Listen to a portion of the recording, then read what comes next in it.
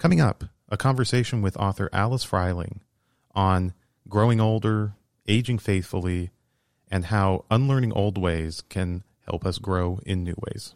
After the music.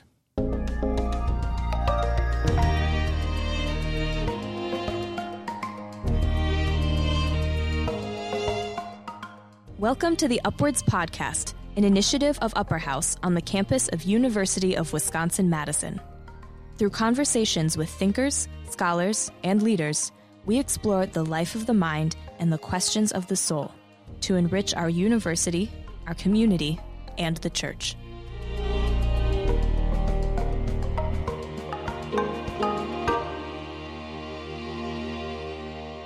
Hello, and welcome back to the podcast. I'm Dan, on staff at Upper House, and your host. And we at Upper House want to make sure to wish everyone listening a Merry Christmas and Advent season. This will be the last episode before the holiday, but we'll be back with another episode right after the holiday on the 27th of December.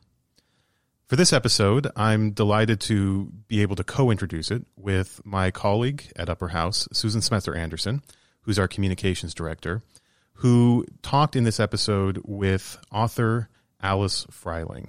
So, Susan, can you tell us a bit about our author? Sure. Alice is an absolute delight to talk with and listen to. She has long experience in spiritual direction, and many people might also be familiar with her work on the Enneagram. She wrote a book called Mirror for the Soul, and also wrote a book about spiritual direction called Seeking God Together. So Alice is a very well-respected author and leader. So the book we're talking about today is called Aging Faithfully, The Holy Invitation of Growing Older. Can you tell us a bit about the book? This book, very interestingly, grew out of Alice's own questions and her need to understand what it means to age, change, and continue to grow as a person of faith. She realized that there was a lot of nuances to aging that sometimes aren't written about, and as a result, she decided to write about them herself.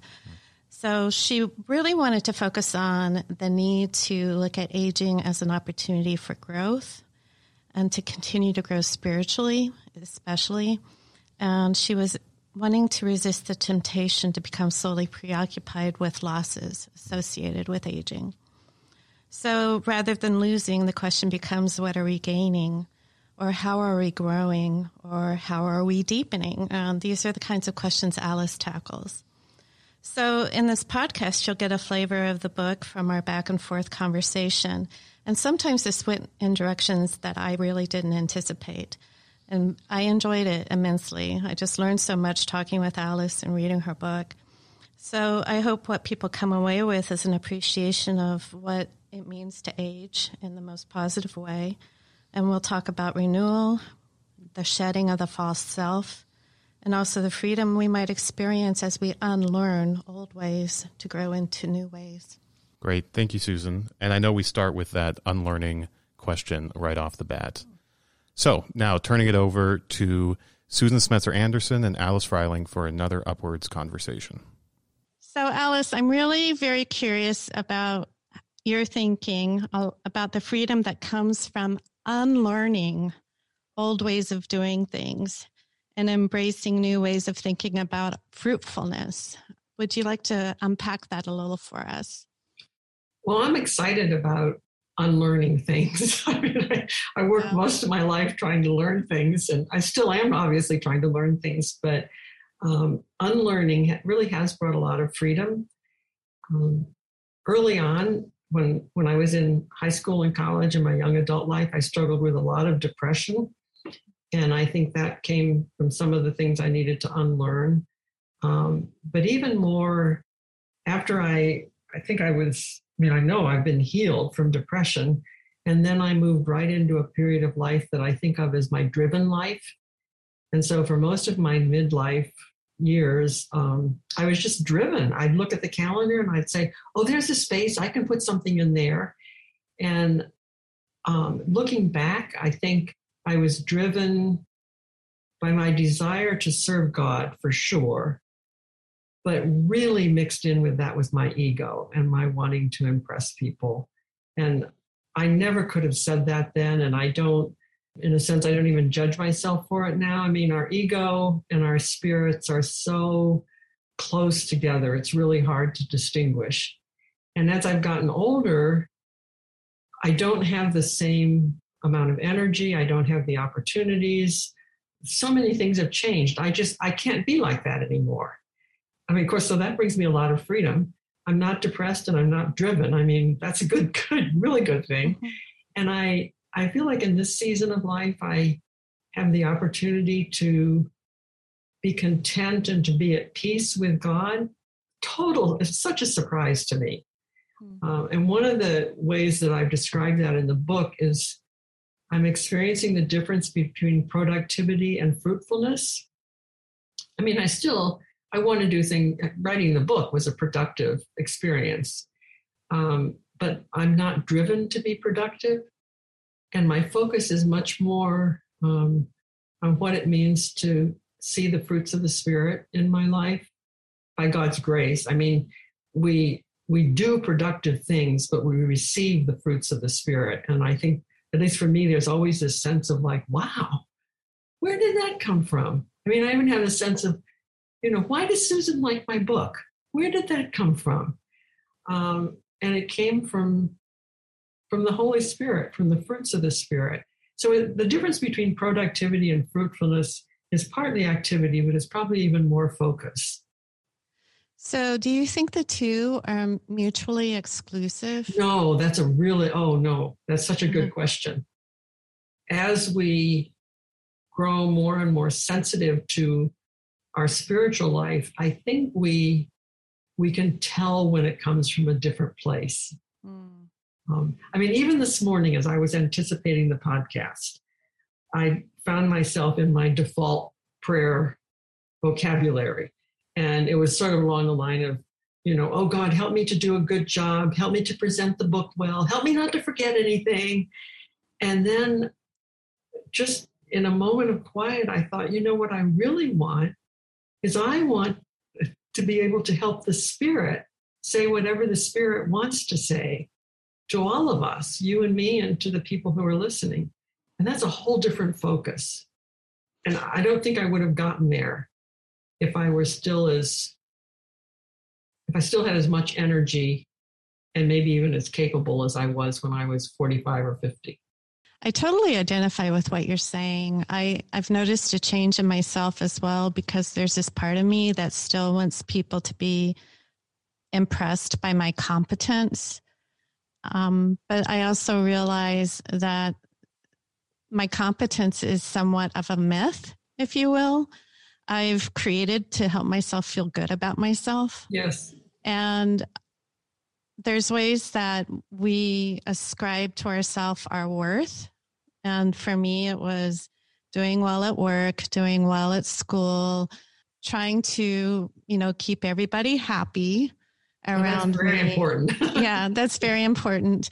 And as I've aged, I've become more aware that in some ways I fooled myself a little bit into thinking that those things that I've worked so hard at to be impressive or whatever are effective. I'm not really sure they are. I wonder if I've missed opportunities to be present to people because I was working so hard to be, as you put it, productive. So I appreciate your distinction between productivity and fruitfulness.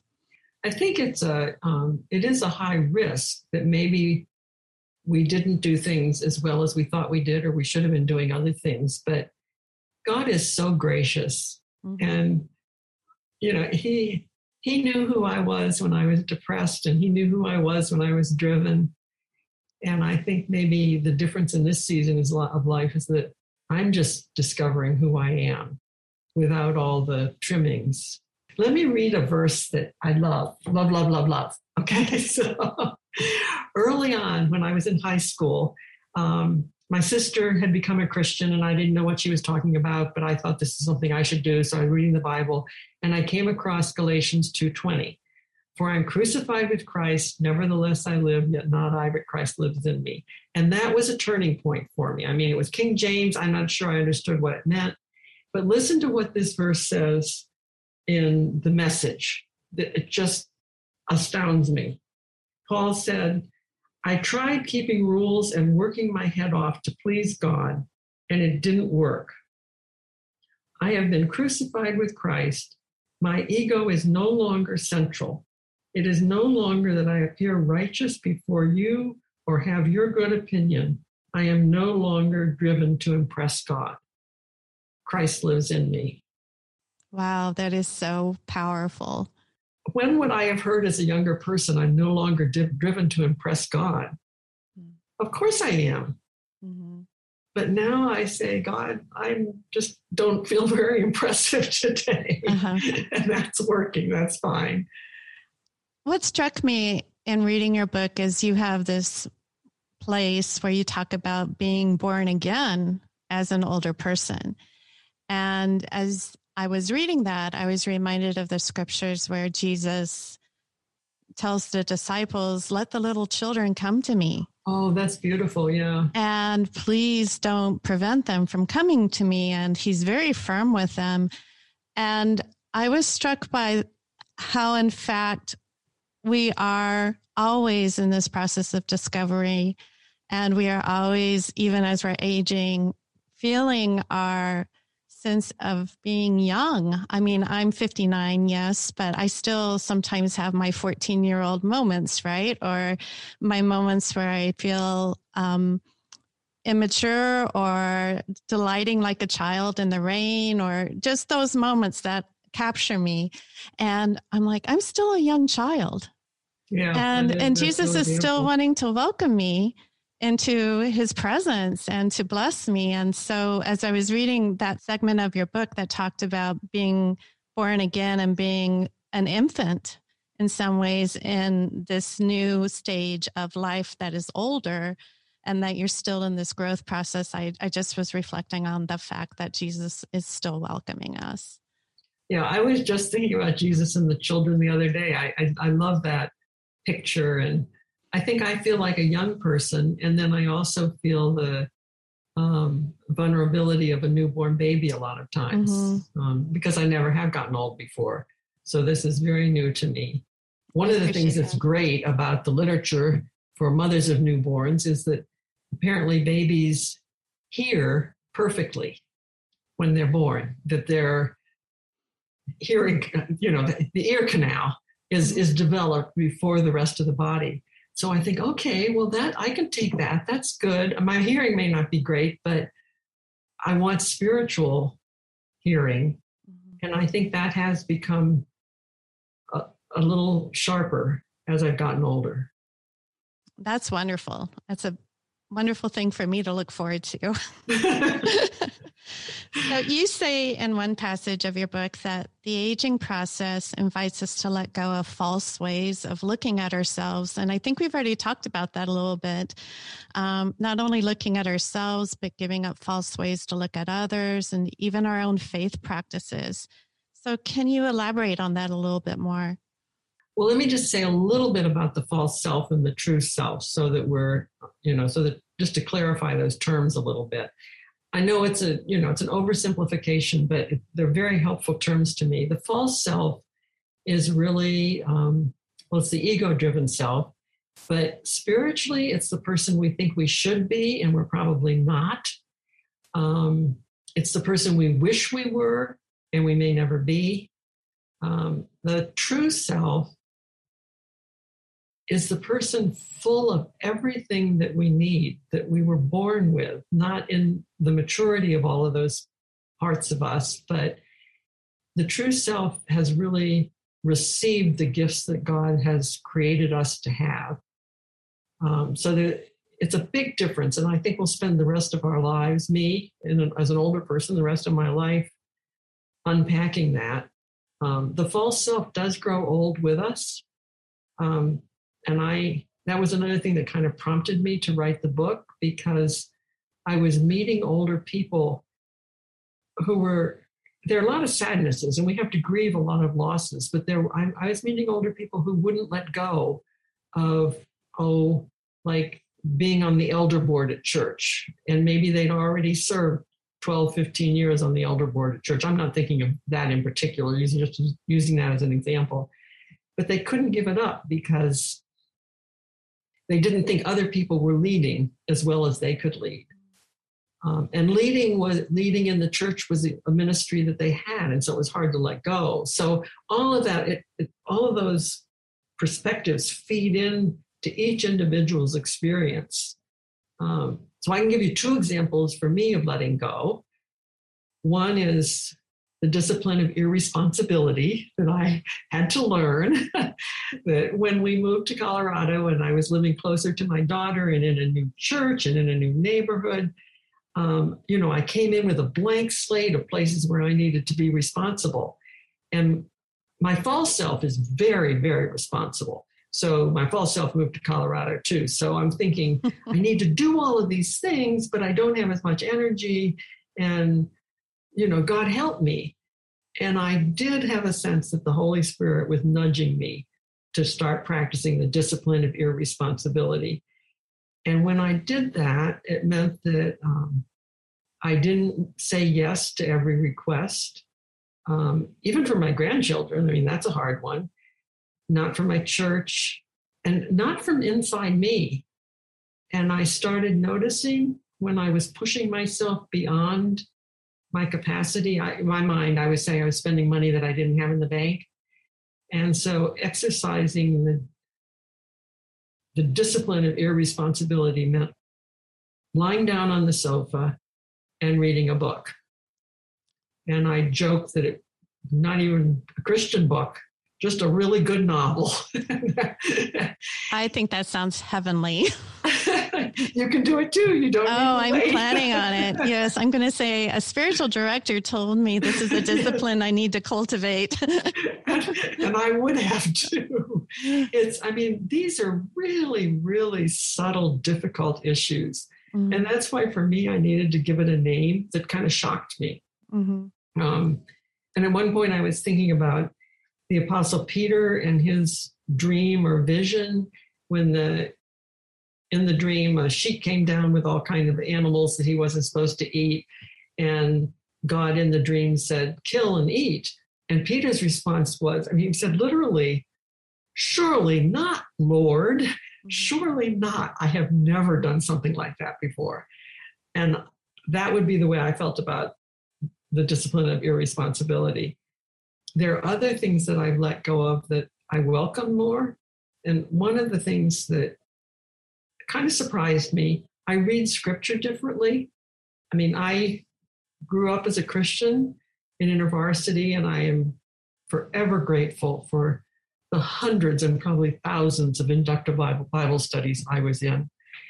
And then the theology books that I read and the commentaries that I went to. And maybe if I hadn't had that experience, I couldn't do this now. But now I read one verse a day. I'm lucky if I read one verse a day. And it's usually a verse. Often there are things that I memorized as a child, and I can tell it because I know them in King James. Uh-huh. And then I look them up in different translations. I love the message.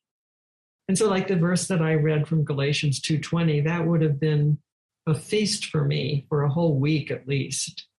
Wow. So I don't feel like I have to read a book in the Bible from the beginning to the end.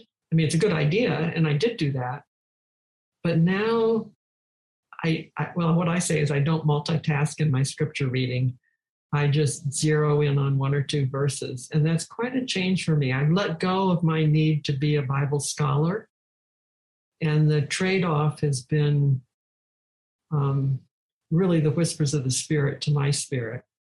I'm fascinated by that. First, when I read in your book that you had memorized this Galatians passage in the King James Version, I got a little tickled because, yes, you do go on to quote the Message version of the Bible in your book quite a bit. And I thought, Alice is still growing in the way she reads scripture. That was obvious. You modeled that in the book. And you delight in the everyday language that Eugene Peterson uses in the Message. And It has actually been very helpful for me to read different translations of the Bible because I do see different things than I would if I just stuck to one way of reading. But what strikes me also is that we can be very driven even in how we approach our spirituality yes. in our reading. Mm-hmm. And if we are measuring our progress based on whether or not we read the Bible in a certain amount of time, or whether or not we cover a number of chapters per week, how much are we missing out on that opportunity to just chew on something and really draw as much nourishment from it as possible? So in your book, you also talk about Lectio Divina, if I'm saying that correctly, and the value of using this practice of scripture reading. And I wonder if you'd like to just discuss that briefly with us. Well, you can become compulsive even about doing Lectio Divina. Well, I didn't do it according to the 6 steps or the 5 steps, whatever I read. To me, the concept of Lectio is very much focusing in on the simplicity of what the Spirit is whispering to my spirit. I mean, at the end of his life, Jesus said to his disciples, I have so many more things I want to say to you, but it's more than you can bear right now. And when the Holy Spirit comes, he will reveal truth to you. And that would describe this season of life for me. I'm hearing things and noticing things that in my younger years, I either couldn't bear or I couldn't understand. So to me, Lectio, the classic definition is that you read a very short passage once or twice, preferably once out loud, and that's good to do. And then you notice what catches your attention, either a word or a phrase, and then you spend time just sitting in quiet, musing on the phrase or letting the phrase speak to you. And usually the recommendation is then you look at how does this apply to your life right now, and how I would probably say, how would you like to ask God to transform you? But sometimes I even don't go there because I don't like to make a lot of suggestions to God. Mm. So, and another piece of this, which also there's Lectio Divina applied to artwork, which is lovely. And I think I've applied that way of relating to God in nature. Mm-hmm. In my book, I didn't know I was going to do this, but I have a lot of nature images. And all nature declares the glory of God without words. And so I can sit in my study here and look out. We have, a lot of green trees and blue skies and clouds and mountains right outside my study door. And sometime the other day I was just sitting there watching a big bird fly over the pine trees. And I thought of, you shall mount up with wings as eagles, run and not be weary, and walk and not faint. And I thought that sort of describes every season of life in different ways. And then I noticed that I was kind of disappointed because the big bird I was watching turned out to be a hawk, which wasn't too interesting. And the Bible said eagles. So I was a little disappointed. So I just sat there for a little while, and all of a sudden an eagle flew over the trees. Oh, you're kidding. And that was it was sort of a little serendipity gift to me. Yeah. And I want to notice those special gifts, but I also just want to notice the leaves falling off the trees, if that's it. I mean, nature does declare the glory of God. And I think we can read Lectio Divina. We can do a divine reading as we look at nature too. I think you're absolutely right. Well, I'm going to change topics just a little bit. And we used the word retirement maybe once or twice a little earlier, but you have a pretty nuanced view of retirement. And I wonder if you could share that with us, because I remember when my dad retired, for example, that was a real jolt to his system and his sense of identity. And I think you have some healthy observations about what retirement means. Well, first of all, let me say, I didn't think that I would be retiring. And so I was kind of surprised that I did retire. As I aged, I kind of had to say, okay, I'm retiring from a lot of things. Mm-hmm. But Bob was the one who really retired. He'd been with InterVarsity for over 50 years. And coming up to retirement, it took him 2 or 3 years to decide this is the time. And then 2 or 3 years after he retired, to agree with himself about that because lots of losses. And we were still living in Chicago at the time. And it was actually a tree that really helped us and describes what I think Bob's experience was. There was a tree right outside his study window. It was a pear tree, and it was always the last one to drop the leaves in the fall. But the year he retired, the tree didn't drop its leaves until February. I mean, it was really a long time. And we both thought that the dead leaves on the tree were kind of like dead leaves in Bob's life. And then I went out and took pictures of the tree at every season. And eventually the leaves did all fall off. And it seemed like Bob's soul felt bare, like the tree. And then in the spring, it blossomed. It's a pear tree, so the gorgeous white blossoms. And I thought, well, that's really good. That's a promise for retirement. But then the white blossoms grew into green leaves, or the tree grew green leaves, and they seemed such a lovely image of retirement, that Bob's life would not stay bare. I mean, it did. It was bare, and he spent a lot of time grieving that. But one of the Psalms, I think it's Psalm 92, says that we will be like trees and the sap still runs, or something like that, in our old age, and the sap still runs. And those green leaves, I mean, it didn't mean that we were saps. It just meant that God's life was still flowing in us. Right. And I guess I can also say, in the years since then, Bob's life and my life, but Bob's life, thinking of that, has just turned into something so much more fruitful than we ever could have imagined. I mean, we just laugh. We say we had no clue what we were getting into. Can you give me an example? Well, one of the examples that I think Bob would mention, he used to run a company in IVP with a huge budget. And now the most regular thing he does in his life is go and pick up our granddaughter at school. And he comes back and he just says, oh, Elizabeth was saying this and was saying that. And both of us spend a lot of time listening to Elizabeth. Mm-hmm. And it just brings us such joy. Bob happens to he's the president of our HOA in our neighborhood. So he's using all of his budget intelligence and his leadership in that context, which I remember hearing before we moved here, and as we were anticipating retirement years, people were talking about, oh, you can find all these things to do. And I thought, yeah, that doesn't sound like very much fun. But now that I see Bob doing this, and I think he's using the same gifts in a way that is hugely important to the people in our HOA. So he has too much to do. So that's another issue.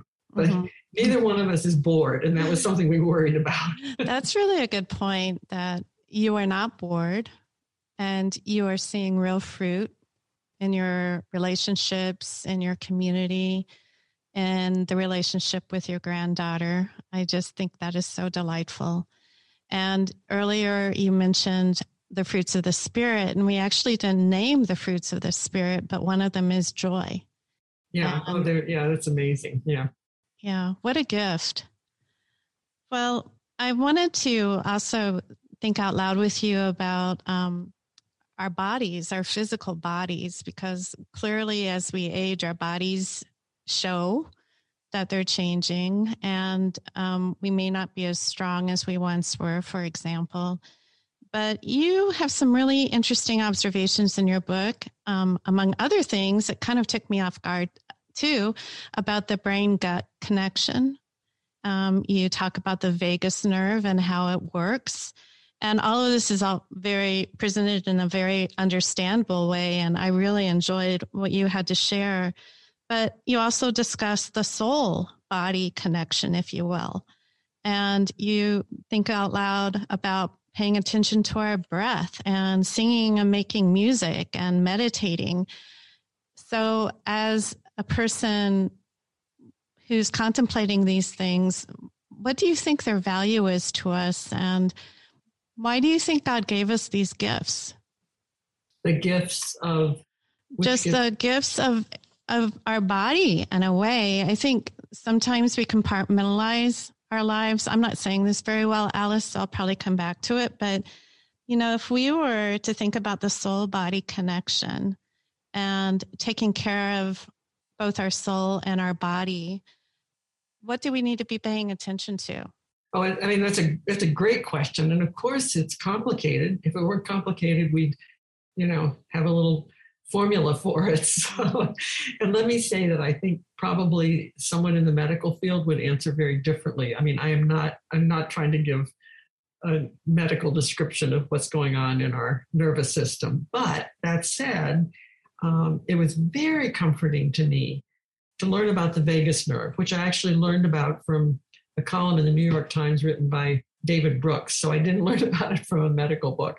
But apparently the vagus nerve, it's one of the longest nerves in the body, and it goes from our brain all the way down to our gut. And it connects with all of our organs, digestion, heart. I mean, everything that goes on, it sounds like to me, everything that goes on is somehow interpreted and sent back to our brain by the vagus nerve. So that's really very sobering and comforting, because one of the things that happens as we get older is a huge piece of denial. I used to be able to work 12 hours a day when I was 40, work counting when you come home and you do all this stuff. So what's wrong with me now?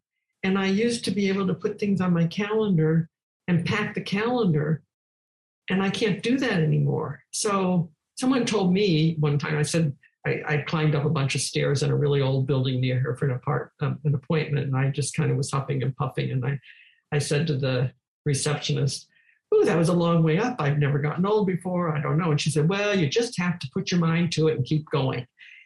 And that's pretty much, she was summarizing pretty much what we think. So getting into what you're saying about, there's the brain-gut connection, and then there's the body-soul connection. And, God made us with a vagus nerve. This apparently was all part of God's plan. So if we're not listening to what our gut is saying to us, if we're contradicting it, I guess I could at least say we're contradicting something that God gave us to learn. We're contradicting the information that God is giving us through our vagus nerve. But what was so exciting to me was I actually came across an article called something about taking care of your vagus nerve for seniors. And I thought, apparently the vagus nerve, other people knew about that a lot longer before I did.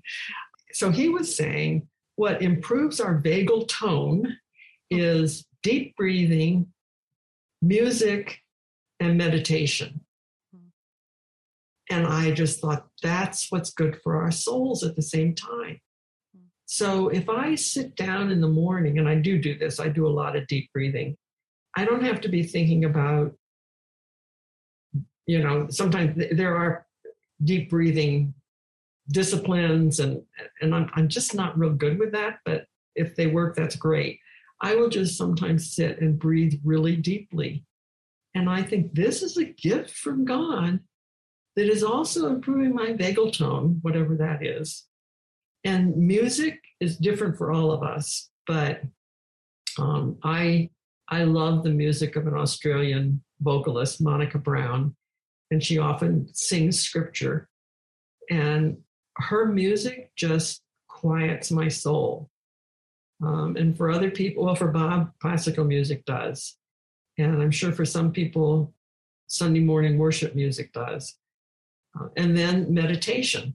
So for me, meditation at one time meant reading the whole book of the Bible, and now meditation means something different. I think you're right. We compartmentalize, but it's not an either or. It's like, this is so holistic. Mm-hmm. And I think it really helps to have these conversations where somebody who has these types of insights can get together with somebody else who's maybe got a different set of insights. And when they come together, and this is what we do ideally in community and in the body of Christ, when we come together, we can have more wisdom more shared wisdom among us, and encourage one another. And I think that's what you've done in your book is you've drawn on different resources and helped compile them so some of us who are hungry for this kind of insight can be blessed and grow and feel reassured that there are things that we can do to take care of our bodies and at the same time feel the sense of God's presence because he is working in us and within us through these practices to reassure and to build us up. But I'm just so thankful that you have drawn these things together in your work. I think it is actually going to be very helpful. I know to me personally, and I can't wait to share it with my mom too, because I know for sure that she can breathe. that's an area she's got down. She doesn't like to exercise like her daughter, but she definitely could do the breathing part pretty well. So you have a lovely story in your book about an older woman who came up to you after you spoke at a church gathering. And this, you said, was in your 60s. And in your book, you write, she must have been 90 years old with white hair and a curved spine. And she looked up at me and said, I am just so scared. So at the time you say you really weren't sure what she meant, but now you do. And you wrote, now I know that this 90-year-old friend was brave enough to express what most of us keep hidden. As we age, we come face to face with fear in a way most of us have not known earlier in our lives. Our fears, in fact, might multiply and intensify as we get older. We fear experiencing more and more losses. We may fear illness and financial loss. We probably fear becoming vulnerable. And all of this is very personal, but it's common, which raises the question, how can we live well with our fears? And how do we find peace? Just as you were talking, what popped into my mind was I think we had have had a little bit of a dry run with this, with the COVID pandemic. And I think even younger people had to face their fears of, ultimately of death, as we hear, so much on the news, but also our fear of losing our entitlement to go out to dinner or, whatever it is. So as the pandemic at its height, I know I was surprised when I would feel very unsettled as I sat down to be quiet in the morning. And then I realized I was unsettled because I was so afraid of all these germs out there waiting to attack me. And that's not one of my issues that I ever had to face before. But there were some mornings where I just would have to sit and I didn't even ask God to take away my fears. I just said, God, I am just scared. I'm scared I'm going to get COVID. And I'm scared I may not be here to see my grandchildren grow up.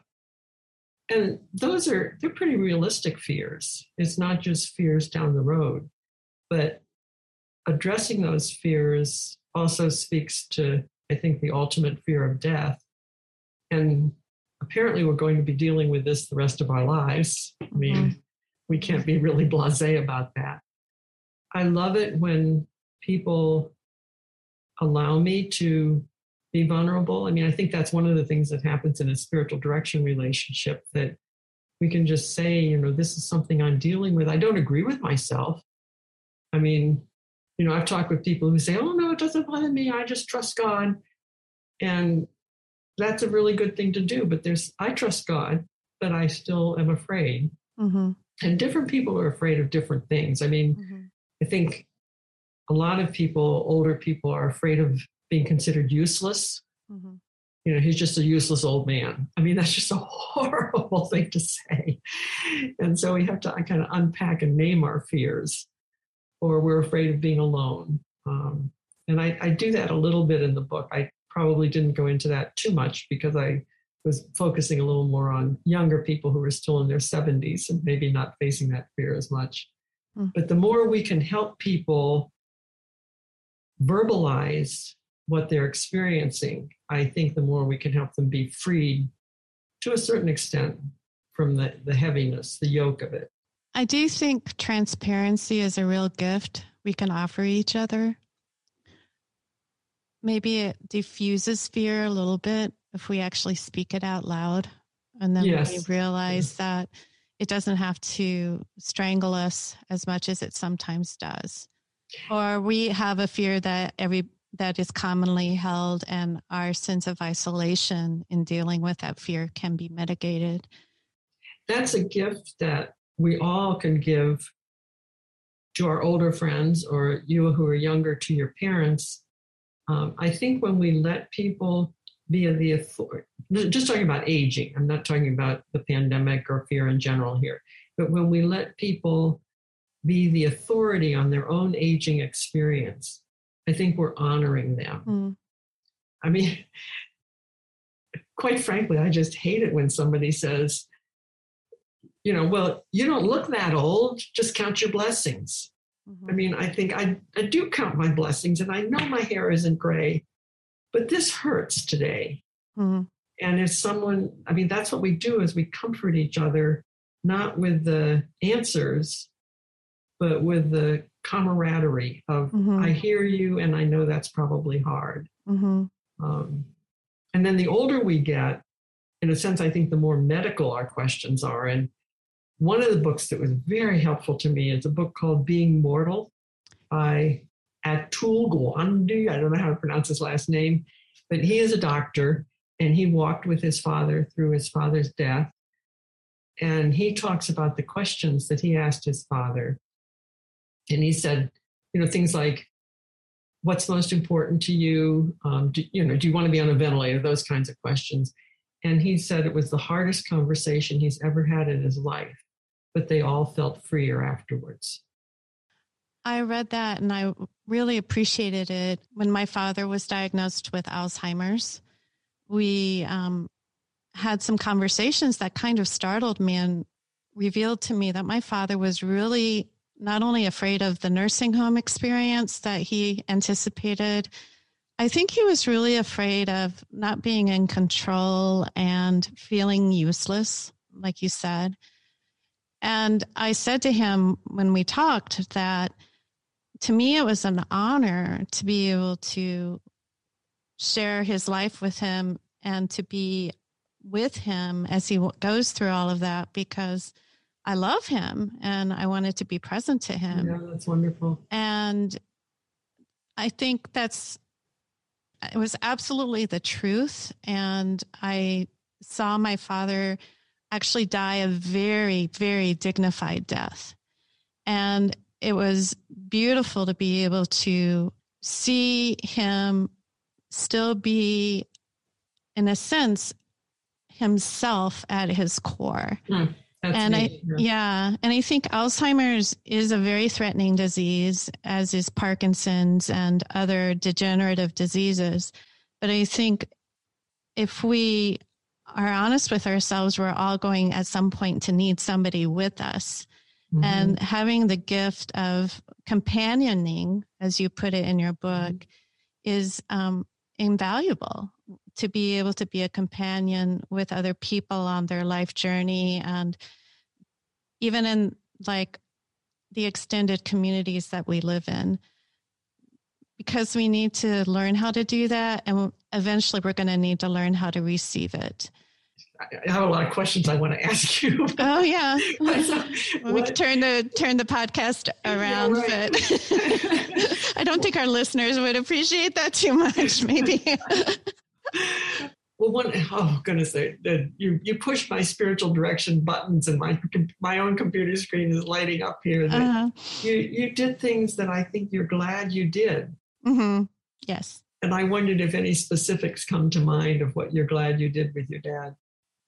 Actually just having some conversations with him, even when he had Alzheimer's, and just to be able to hear him talk about his life before he was too far along and didn't remember. That's wonderful. Yeah. Yeah. And I have a video that I've interviewed him on video about his life. And I still need to look at that video, but it was such a gift. And the other thing I did, and this may sound a little bit macabre or scary to some people is when he was in hospice and no longer very responsive, but you could tell he could still hear, because my understanding is that hearing is the last capacity to go. Wow. And you said we were born right. with fully formed ears, and supposedly he was still able to hear us.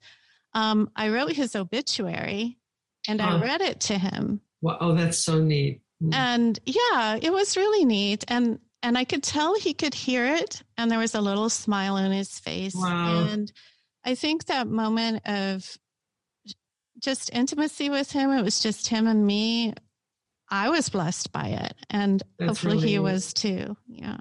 That's wonderful. So, Alice, I do want to talk to you a little bit in the same vein about listening. And you are such a good listener, and it's partly what makes you such a good spiritual director. Can you just think out loud a little bit about how listening is a gift that children can give to their parents? Well, let me tell you one of the things that I experienced when I first started out in spiritual direction. I mean, I was typically very nervous, and who do I think I am doing this, that kind of thing. But after I'd been meeting with people many times, I mean, spiritual direction is a long-term relationship. So maybe even if I've been meeting with people for as long as a year, I said to Bob, I can't figure this out. I feel like I'm watching people be healed. And I didn't have any other way of saying it. And then I read somewhere that when we listen to people, we love them, and love heals. So if you're talking about listening to a much older parent or even a dying parent, we still want healing. And I think the healing that comes through listening, because we are loving people, it is still healing at any season of life. And you can almost feel it when somebody really listens to you, even if they don't get it, they don't understand what you're saying. I don't always understand what I'm saying. Mm-hmm. But if they're really listening, there's a freedom in our spirits, and we know that we have been listened to. I think there's a lot of truth in that. I think it's when we know that we are seen. Yes. Or more of who we are. I think that's an interesting combination. The listening enables a certain type of more authentic seeing. So, yes. So we do change when we are listened to. I agree with that. So Alice, at the end of your book, you also include the questions that you asked other people as you were researching it, essentially. And I really appreciated the fact that you include as appendices the types of questions that you asked others as you were in the journey of understanding. So I just wonder if there's anything you want to add at this point about what you've learned, and what would you like people to take away from our conversation today? Well, I'll respond to the appendices part first. I asked midlife people, adult children of older people, what they wish their parents knew about them now. And I asked their parents, what do you wish your adult children knew about you? And I also broadened the questions to single people, because that's so important. I mean, what do you wish your married friends knew about you as you age? And the main thing that I heard back, I mean, I did this all by email, but there was a theme of, I wish my parents would accept me as I am now. And the parents saying, I wish my children would accept me as I am now.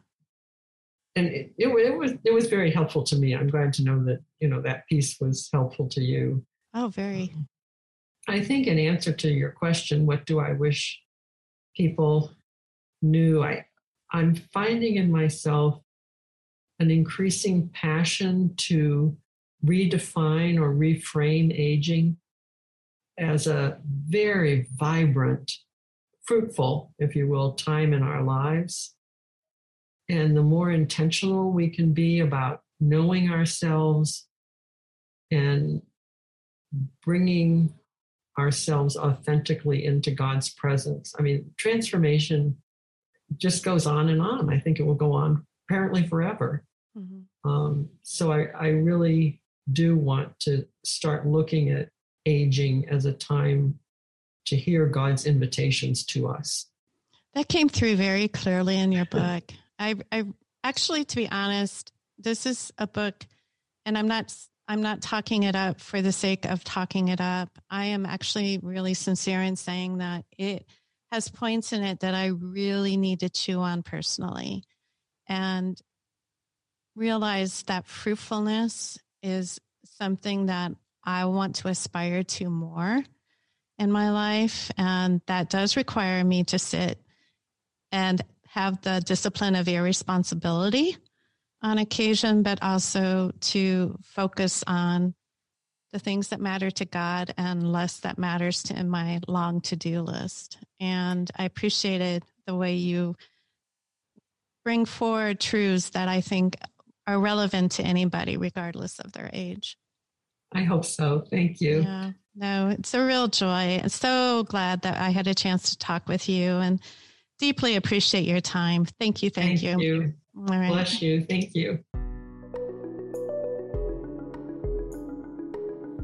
The Upwards podcast is supported by the Stephen and Laurel Brown Foundation. It is produced at Upper House in Madison, Wisconsin.